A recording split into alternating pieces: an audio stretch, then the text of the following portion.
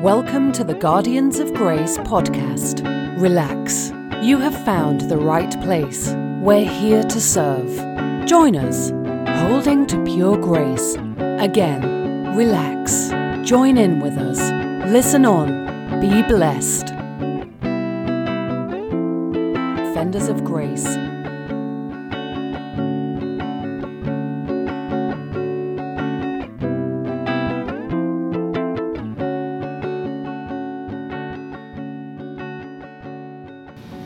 Hello, my fellow guard dogs.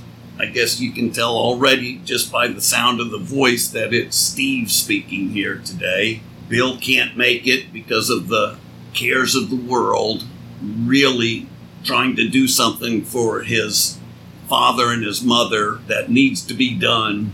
And we should all pray for him if possible. If you have the time, pray for Bill that he accomplishes what he needs to do for his elderly mother and father, and that he can come back to the podcast and have a clear mind and be able to podcast with me without the cares of the world weighing on him so heavily, Father. But I ask you guys to pray for Brother Bill and listen to today's podcast. Hopefully the Lord will speak and the word will be good. What I want to ask you is, what does it mean to be a doer of the word and not just a hearer of the word? Do you remember Jesus saying those things in Matthew chapter 7? He said, be a doer of the word and not just a hearer of the word. For a doer of the word is like somebody who built his foundation on the rock. And the foundation was strong and the winds blew against it and the rain came down on it and it held up. But a hearer of the word, Jesus said, is like a man who built his foundation on sand, and the winds and the rains came and it fell, and great was its fall. That's what Jesus said when he was describing a doer. He said a doer is like a man who built his house on the rock. Remember, Jesus in those days was speaking in parables, so that as Matthew 13 says, seeing they would not see, and hearing they would not hear, and understanding they would not understand. Jesus was not speaking plainly to the crowd when he said to be a doer of the word and not just a hearer of the word. But I think we can get an understanding of what it means just merely by looking at other scriptures in the apostles' writings, in the epistles. I believe they can describe definitively what a doer is, because I have to give you a testimony. In my early Christian days, I thought a doer was somebody who does what he hears in the sermons each Sunday. You hear the Sunday sermon and you go and do that and get determined and muster up all of the willpower you have, but do it. Do what the preacher encouraged you to do or commanded you to do and told you that God would not be pleased with you if you didn't do what he was telling you to do. That is what I thought a doer was. And the trouble was that every week after hearing the Sunday sermon, I couldn't look in the mirror and tell myself that I measured up. I always felt, what would be the word I always felt less than an achiever in the area that the preacher picked to preach on. I was less than an achiever. I did not measure up. Week after week went by, and I constantly felt like I did not measure up. Can you relate? I believe that there's plenty of guard dogs that can, especially the guard dogs that are like I was, trying just as hard as you possibly can to lead a righteous Christian life and to be pleasing to the people around you and pleasing to God, who I was desperately trying to please. When I first became a Christian, it was aware to me that all my sins had been forgiven and that God was cool with me, and it felt like heaven on earth. It's just a whole new concept, something I had never contemplated before, but the thoughts that I was thinking were just awesome. They were like good fruit to me. I loved every thought that I had until I was told, now that you are a Christian, now that all this good stuff has happened for you, now we want you to be a doer and start doing the things that we tell you every Sunday. Put them on your list to do, and let's get those tasks done. Be a doer. I felt like just a hearer of the word who was trying, though. I wasn't listening to the sermon and then just blowing it off. I was really trying to do what I was told each Sunday. I was a hearer. Somehow it felt like I was more than just a hearer, but less than a doer. I still could not make a doer status. And you know why? It's because I was defining a doer incorrectly. And that is what I want to look at, because I think we can see it clearly for what it is, even though Jesus was not speaking clearly when he gave the Sermon on the Mount. In fact, he was laying down the new covenant way of life. And he was laying down the judicial system for this new covenant that we live in. And I was clueless. And even in Matthew chapter 7, he is laying a foundation for this new covenant. No wonder it didn't make sense, because I didn't know that that's what he was trying to do. I thought he was just trying to tell people good things about being a Christian to a large crowd there on the Mount, wherever that was, where the Sermon on the Mount was.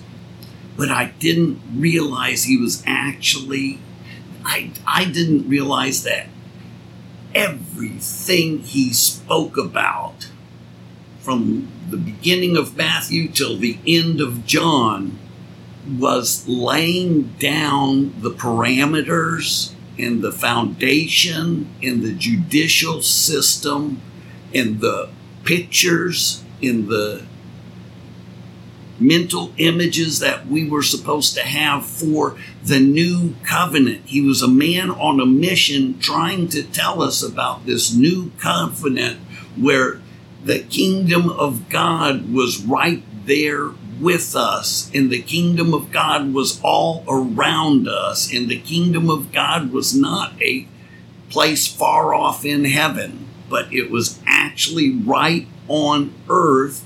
At one time, Jesus literally said, the kingdom of God is within you. What did that mean? The kingdom of God was within you. How do you put a whole giant kingdom inside of a person? That's like saying, how does a person go back in his mother's womb again to be born a second time? Both thoughts are just fantastic. The kingdom of God is within you.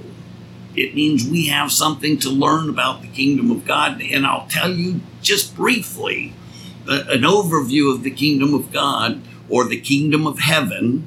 It was never about a place in the third heaven where God sits on a throne up there. The kingdom of God was not up there. The kingdom of God was always referring to a kingdom that was down here on earth. And the kingdom of God can be defined in three ways. The first way was the crowd that was around Jesus. That was known as the kingdom of God. Do you remember Jesus saying the kingdom of God is being entered and forceful men enter it? He was talking about the crowd of people that are around him and peaceful people forcefully entering it, as in the people who tore a hole in the roof of a house and lowered a paralytic man into the house so that Jesus would heal him. They were forcefully entering the kingdom of God, which was the people around Jesus. The kingdom of God, after Jesus left and went into the third heaven and came back in spiritual form, was the church.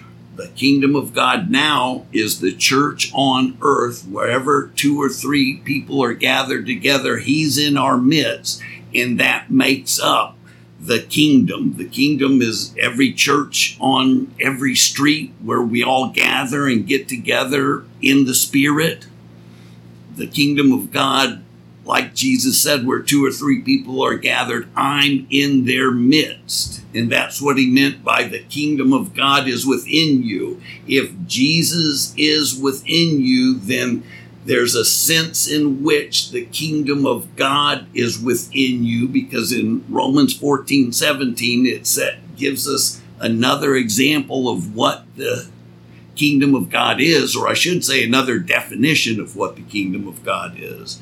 It says that the kingdom of God is not a matter of eating and drinking, but righteousness, peace, and joy in the Holy Spirit. Righteousness, peace, and joy in the Holy Spirit. When you are in the Holy Spirit and not in your human nature, that word in the Holy Spirit has a specific meaning. Is best brought out in Galatians 3, verse 3, where it says, are you so foolish, after beginning in the Spirit, are you now trying to attain the goal in your human effort? In the Spirit is opposite to in your human effort. And there's a sense in which when you're in the Spirit, you are in the kingdom of God, or the kingdom of God is within you. The kingdom of God being 3 sensations that you feel when you feel Jesus in you, or when you feel the Spirit in you, or when you feel God in you. You feel 3 sensations: righteousness, peace, and joy, which are the opposite of anxiety, shame, and sadness. But those 3 sensation cause you to feel heaven on earth. Feeling those sensations, even when you're changing a flat tire, creates a feeling of heaven on earth. When you're feeling Jesus, you are feeling heaven on earth. You are feeling the kingdom of heaven right here on earth. And that's what Jesus was talking about. Always the kingdom of heaven, or the kingdom of God, refers to a kingdom that is down here on earth. Either the church, either the crowd that was with Jesus, Either the feeling you get when Jesus is using you to be a vessel that he's working through, or the last definition is the kingdom of God is what comes down in the book of Revelation, and God starts the kingdom of God in a much more tangible way than he has started it by his invisible spirit working through people and causing the church to be the kingdom of God and everything. When he comes down in the book of Revelation, he comes down and it's a visible, seeable, tangible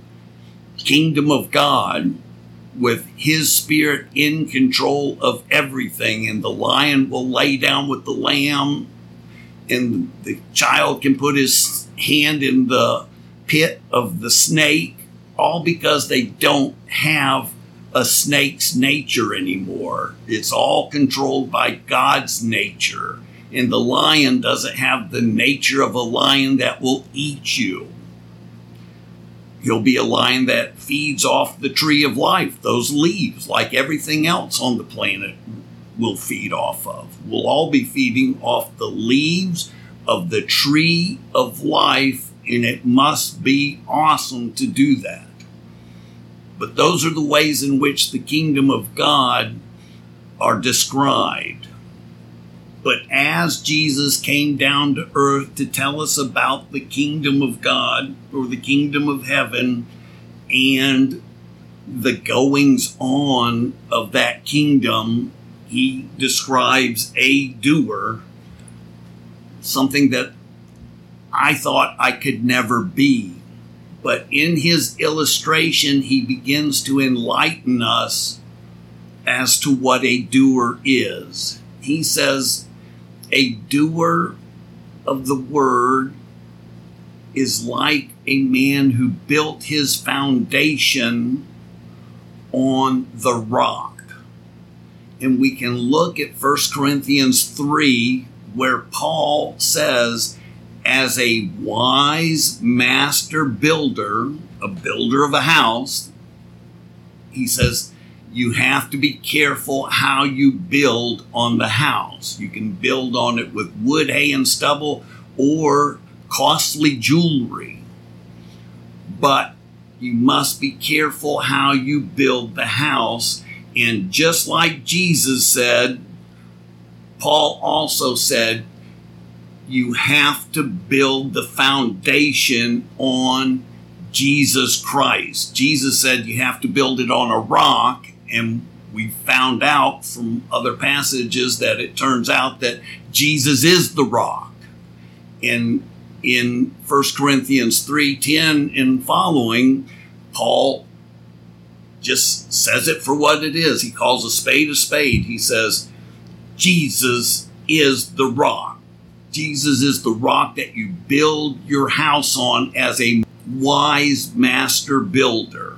Jesus is the rock that you build on it. And that's the way Jesus was describing the rock. But Jesus also mentioned a hearer and a doer. And James goes off on that idea. And he describes what a hearer is, that Jesus says, don't be a hearer, but be a doer. Well, James in chapter 1 describes a hearer and a doer. And in chapter 1 of James, James says, prove yourself to be a doer and not just a hearer who deceives himself. That's starting off in James 1:22, going through verse 25. He says, prove yourself to be a doer. Okay, this is what I always wanted to do. I wanted to be a doer. How do I prove that I am a doer? James, please tell me, because I've always wanted to know this. I kept trying to prove that I was a doer, but I proved that I was a failure. Well, James describes in perfect detail. He says, prove yourself to be a doer of the word and not a hearer of the word who deceives themselves. Then he goes on to say, a hearer of the word is like a man who looks at the face of his birth, or some versions say his natural face. It's literally the face of his birth, is what the Greek says. But James is saying he's looking at his natural man in the mirror. And once he does, he goes off and forgets what kind of man he was. What kind of man is the natural man? Do you remember in 1 Corinthians chapter 2, it said the natural man doesn't receive the things of the Word of God because he can't understand them, but the spiritual man does. And it goes on and on about the natural man, then the spiritual man. The natural man can't do it. The spiritual man can do it. The spiritual man can do it. The natural man can't do it. And then it takes us into chapter 3 where he says, I wanted to call you spiritual men, but I could only call you natural men. Well, the natural man who looks in the mirror is looking at the man that Paul describes in Romans chapter 7, maybe starting in like verse 14, where he says, the law is spiritual, but I am human, sold into bondage to sin. I have a human nature and it's sold into bondage to sin. My human capabilities and my human determination and all that is in bondage to sin. And he goes on to say, remember, we're looking at the natural man in the mirror now, James is telling us. This is what the look at the natural man in the mirror looks like. He says, I'm in bondage to sin, naturally speaking. I do what I don't want to do. And I don't do the good that I will to do. But I do the very evil that I will not to do it. And I don't understand what is going on. But the evil that I do not will to do, this I do. And if it's me doing the evil that I do not will to do, it's no longer me, but it's sin that lives in me, in my natural man. And he goes on to say, I know that in my natural man, no good thing dwells. I think that's verse 22. He says, I know that nothing good dwells in my natural man, in this human man that James says, you look in the mirror at your human man, the face of your birth, the face of the natural man. Paul says, my natural man, no good thing dwells, not anything. That's why in Romans 3, it could say there's no one who's good. No, not one. Well, Paul says in my human nature, there's nothing good in there. For the willing to do good is in me, but the doing of good is not in me. I can't do it. And then he goes on to say that sin dominates his will and causes him to embarrass himself over and over and over again till he finally cries out, "Oh, wretched man that I am, who will set me free?" Then he says, "Thanks be to God through Jesus Christ." That is a look at our natural man. We can't forget what the natural man looks like, James tells us. And as much as he wants to be a doer of the good, he's not. He's a failure at doing good. Even though he wills to do good, he cannot do the good that he wills to do. That is a look in the mirror at our natural man.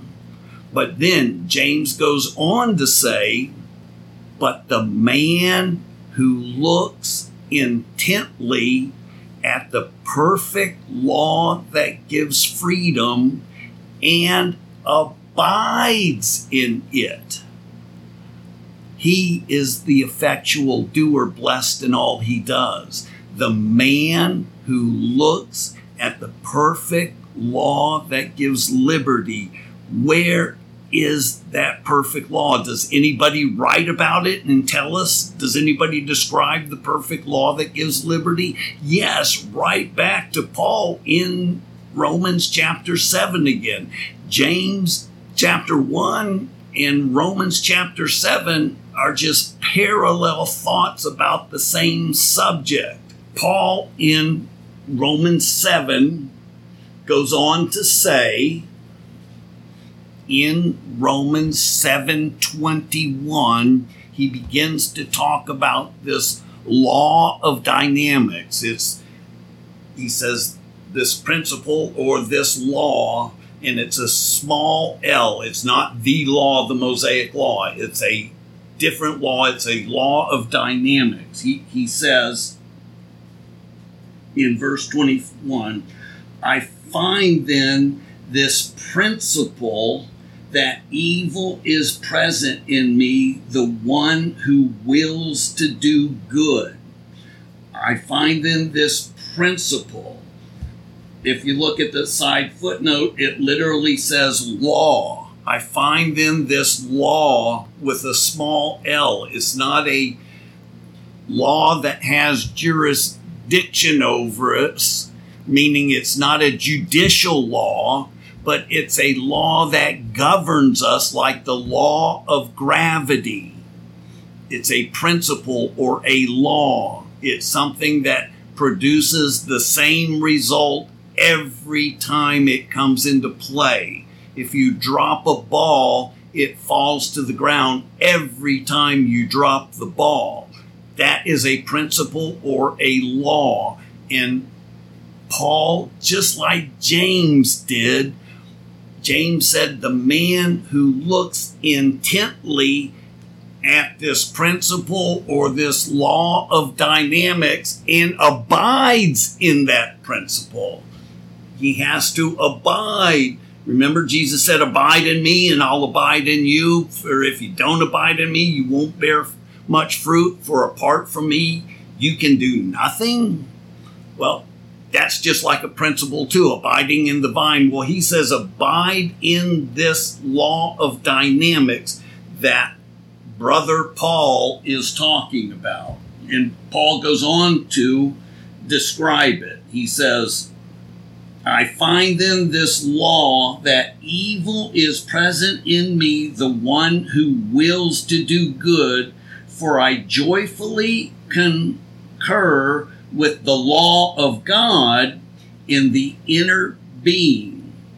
But I see a different law of dynamics, a different principle. I see a different law in the members of my body waging war against the law of my mind, making me a prisoner of the law of dynamics of sin, the law of sin, the principle of sin which dominates my human nature. That's a principle. If you're in your human nature trying to please God, then the sin principle or the sin law of dynamics has its own certain outcome, and you'll fail. It takes you prisoner and causes you to do what you don't want to do. That's why Paul ends up saying, "O wretched man that I am, who will set me free? Thanks be to God through Jesus Christ." And then it goes on in Romans 8 to say the law, small l law, the law of gravity or the principle, the law of the Spirit of life in Christ Jesus has set me free from the law or the principle of sin and death. So the law principle of sin and death, sinning and feeling naked and ashamed, the law of the Spirit of life in Christ Jesus sets you free from that. This is this perfect law of freedom that James is saying, the one who looks intently into that law of dynamics and abides in it, trusts in it, only uses it and not his human determination. The person who abides in that law of dynamics, as it's described as a law of dynamics, he is the effectual doer, blessed in all he does.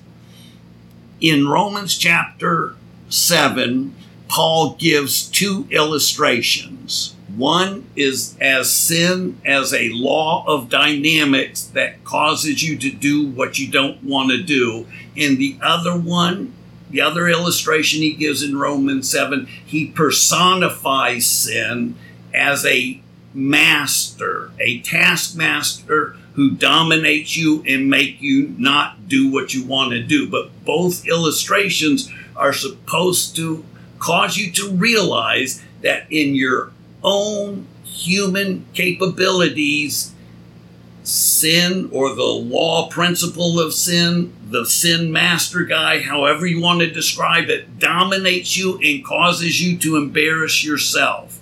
And this is the mystery that was hidden for thousands of years.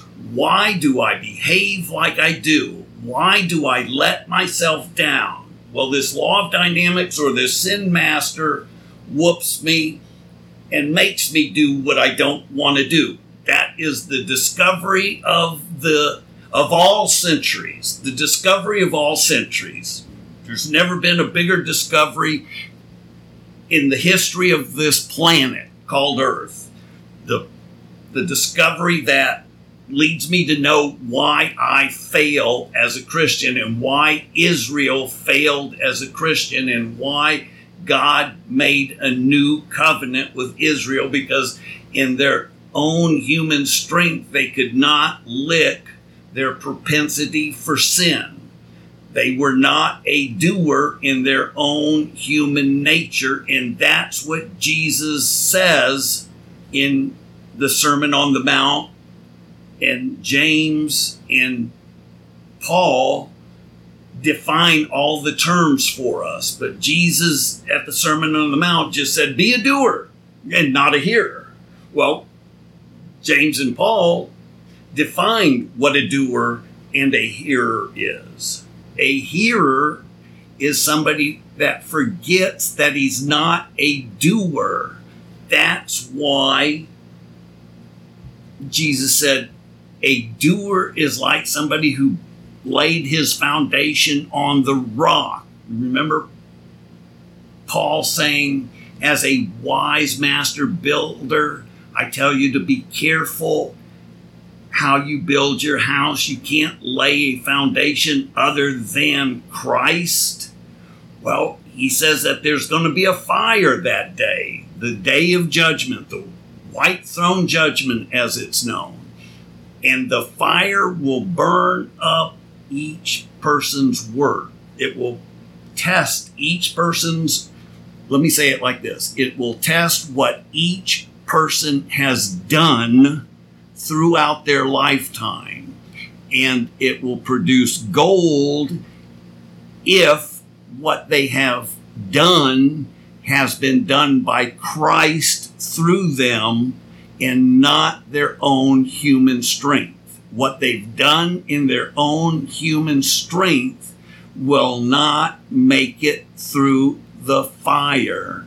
And Jesus is going to tell us that, even after he already gave us the hint that the foundation is Jesus. If you don't build your house on that, you're not a doer. Well, it goes on. There's more clues that Jesus is giving us in the Sermon on the Mount, and I think we should look at them. Let's start in Matthew chapter 7, verse 15, where Jesus says, beware of the false prophets who come to you in sheep's clothing, but inwardly they are ravenous wolves. You will know them by their fruit. Remember, Jesus said, apart from me, you can't bear fruit. So abide in me and you'll bear fruit. Well, you'll know whether they're abiding in Jesus or not. Grapes are not gathered from thorn bushes, nor figs from thistles, are they?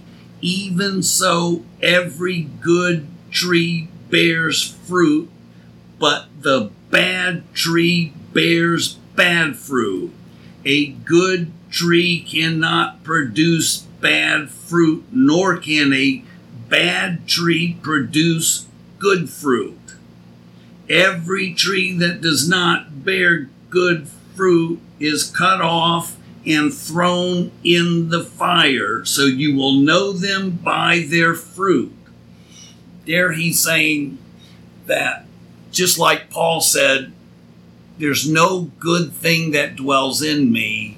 The willing to do good is in me, but the doing of good is not. In Romans 3:10 says, there's none who does good, no, not one. And Jesus saying to the rich young ruler, why do you call me good? Only God is good.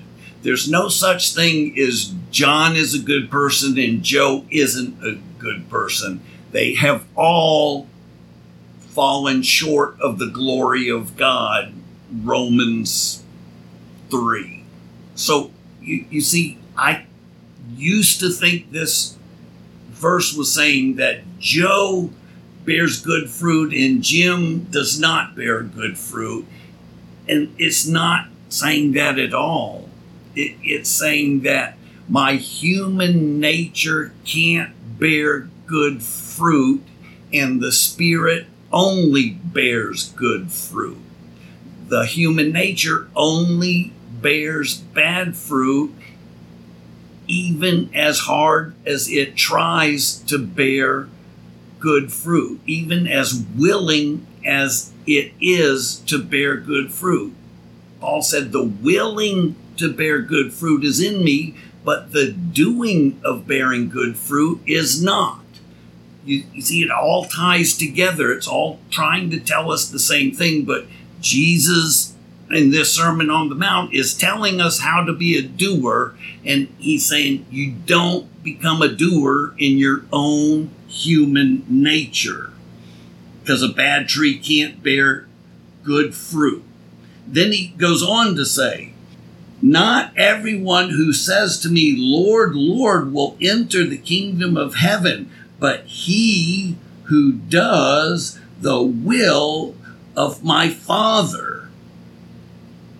Well, that sounds like if I don't do God's will, I can't get in the kingdom of God. I'm not a doer again. Now I'm all confused again. But look at what the last half of the sentence says. Many will say to me on that day, Lord, Lord, did we not prophesy in your name and cast out demons in your name? And I will declare to them, I never knew you.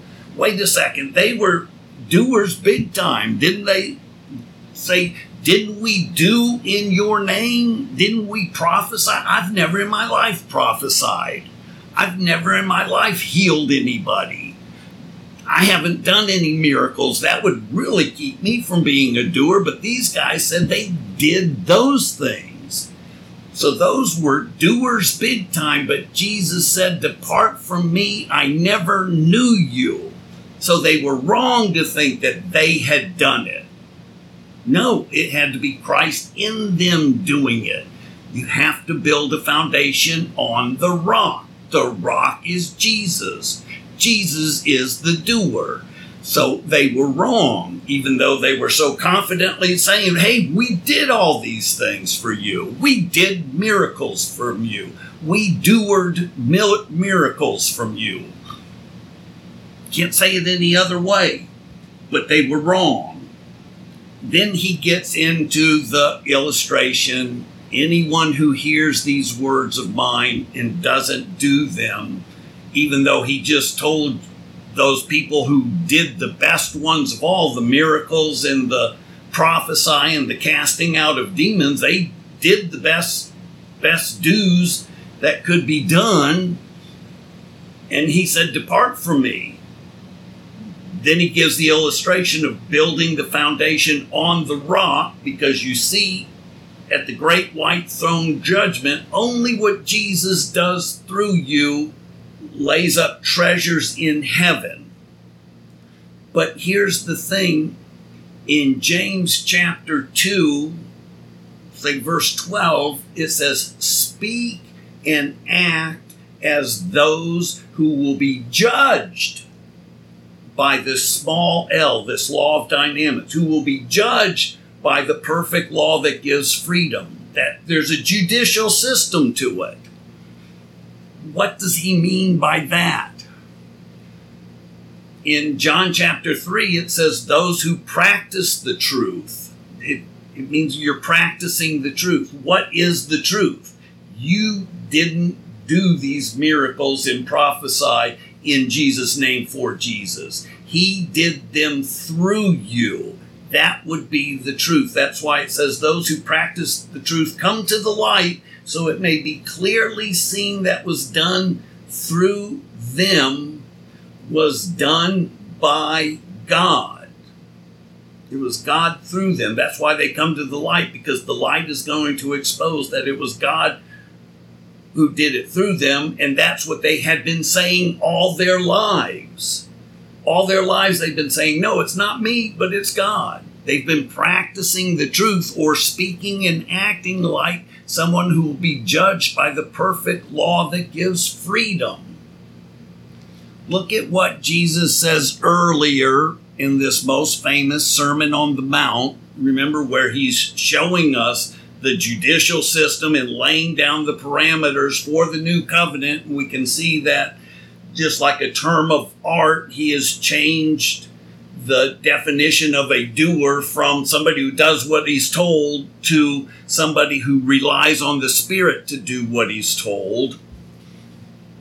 Well, in this new covenant, he gives some of these illustrations. He says in chapter 6 of Matthew, starting in verse 16, whenever you fast, don't put on a gloomy face as the hypocrites do, for they neglect their appearance in order to be seen fasting by men. Truly, I say to you that they have their reward in full. They're taking credit for the fasting, and they have their reward in full. But when you fast, anoint your head and wash your face, so that you may not be seen as fasting by men, but by the Father who in secret, your Father who sees in secret, will repay you. And do not lay up for yourselves treasures on earth, where moth and rust can destroy, and where thieves can break in and steal, but lay up for yourselves treasures in heaven, where neither moth nor rust destroyed, and where thieves do not break in and steal. For where your treasure is, there your heart will be also. Look at what he says here.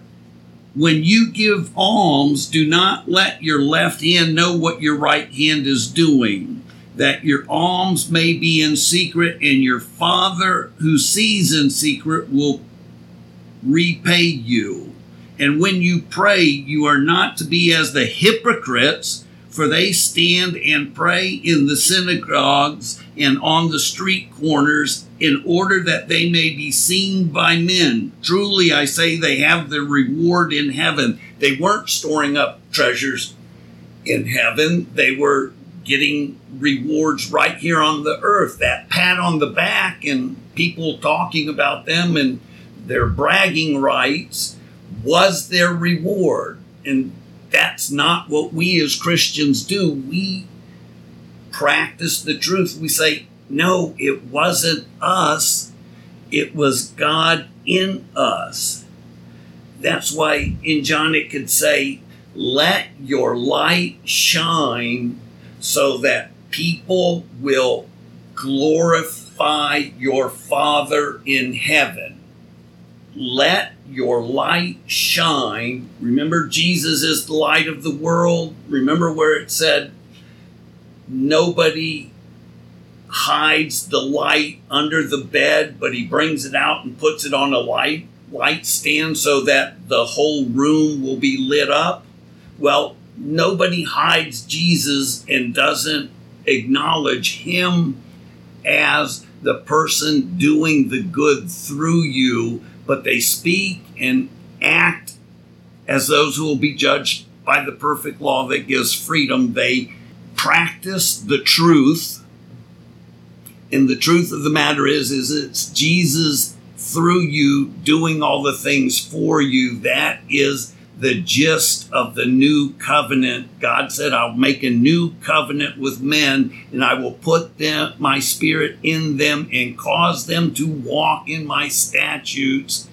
And nobody will have to say, experience God, for from the greatest to the least, they will all see God.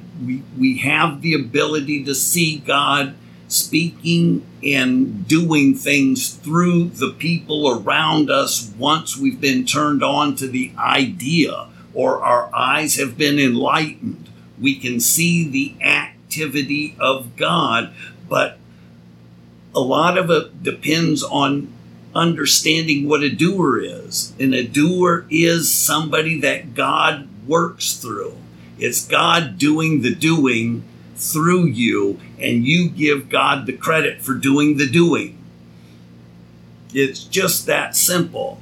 But unless we know that when we do good, that it's God through us, and when they say, you've done good, we say, no, it's not me, but it's the Father doing the doing through me. He is the doer, you guys. I'm not the doer. He is the doer. That is practicing the truth, and that's what stores you up treasures in heaven. It's a whole new covenant. It's a covenant whereby he puts his spirit in us to do for us what we can't do for ourselves, and then we give him the credit for what he's done, and that stores us up treasures in heaven.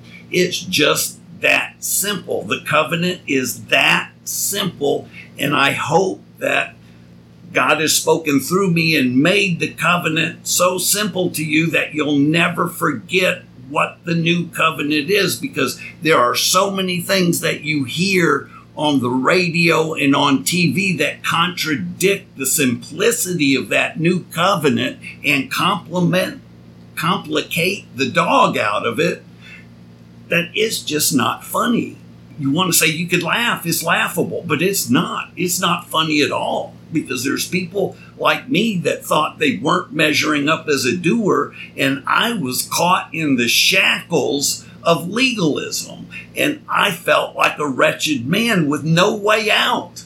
I couldn't get myself not to feel wretched. I was literally depressed, clinically depressed, because I would look at my behavior every day and know that it doesn't measure up. It never will. I wasn't supposed to be the one with the burden of measuring up. That's why he went to the third heaven and came back down in spiritual form to live in me and to do for me what I can't do for myself. And if I'll just give him the credit, I actually store up treasures in heaven also. Just a benefit from doing the right thing. And there's not that much to the right thing. Just tell the truth. Say it's God doing it through me. It's not me. I didn't sit at home last night and hit my head on the wall and just get myself motivated and determined to walk righteously today. I just walked righteously today because God was in me doing it for me. And he made it simple and easy because I didn't have the burden. That's why he said, come to me, all you who are weary and heavy laden, and I will give you rest. For my burden is light, my yoke is easy. It's easy just to say, God did it through me. How much easier does it get than that?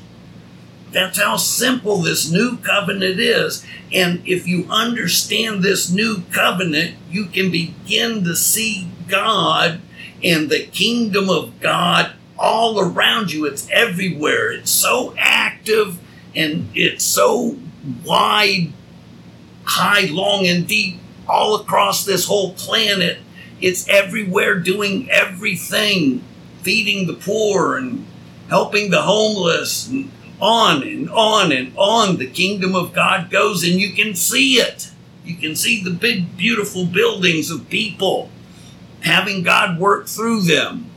It's beautiful. It's a beautiful thing once your eyes have begun to see things for what they really are. This gospel can literally take the blinders off your eyes, and you can see the activity of God moving on earth. It's an amazing book. It's an amazing book. It's an amazing, amazing book that tells you how to see God, and you can see Him. You really can, trust me. I've learned to do it.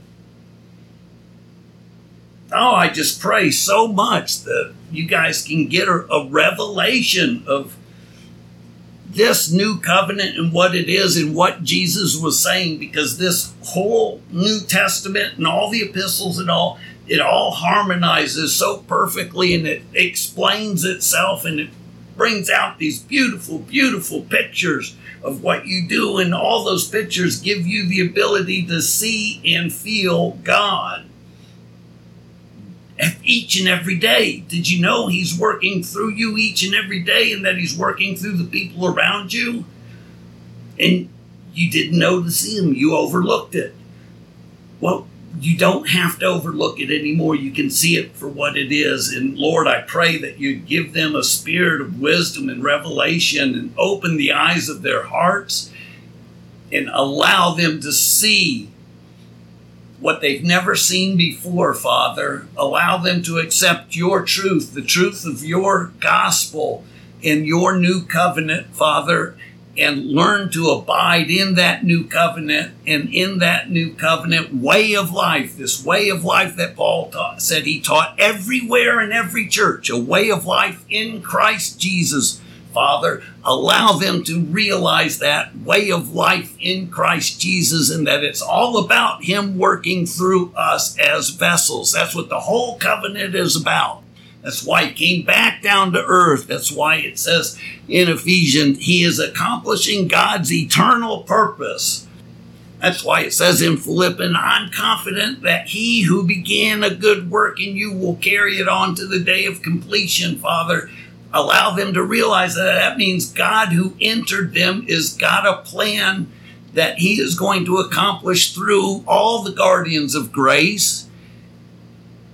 And they all get an A for the day, because Jesus will accomplish everything that God has set for Jesus to do through each and every guardian out there. That's why Paul said, I can be confident that He who began a good work in you will carry it on. Confident. We all have that confidence if we understand the new covenant and about Him living through us, and we can see Him, Father. We can know when to fellowship Him. That's what 1 John, the whole letter, is about. How to tell when you're fellowshipping with the Spirit or when you're fellowshipping with the human nature. It's a whole book devoted to one thought: how to tell when to fellowship and make your joy complete. Father God, I want you to show them all these things, the things that you showed me, Father. It's in your Son's name that I ask that you do these miracles, for these modern day miracles, Father. In Jesus' name I pray. I love you guys. Always have, always will. Love you guys. Good night.